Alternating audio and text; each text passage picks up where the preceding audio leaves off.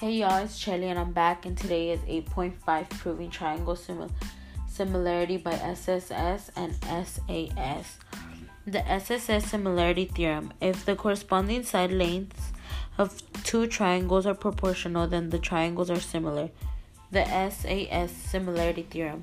If an angle of one triangle is congruent to an angle of a second triangle, and the lengths of the sides including these angles are proportional, then the triangles are similar.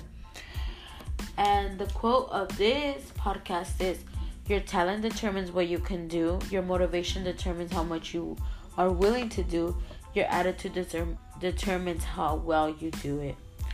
So y'all have a good week, and don't forget to stay lit.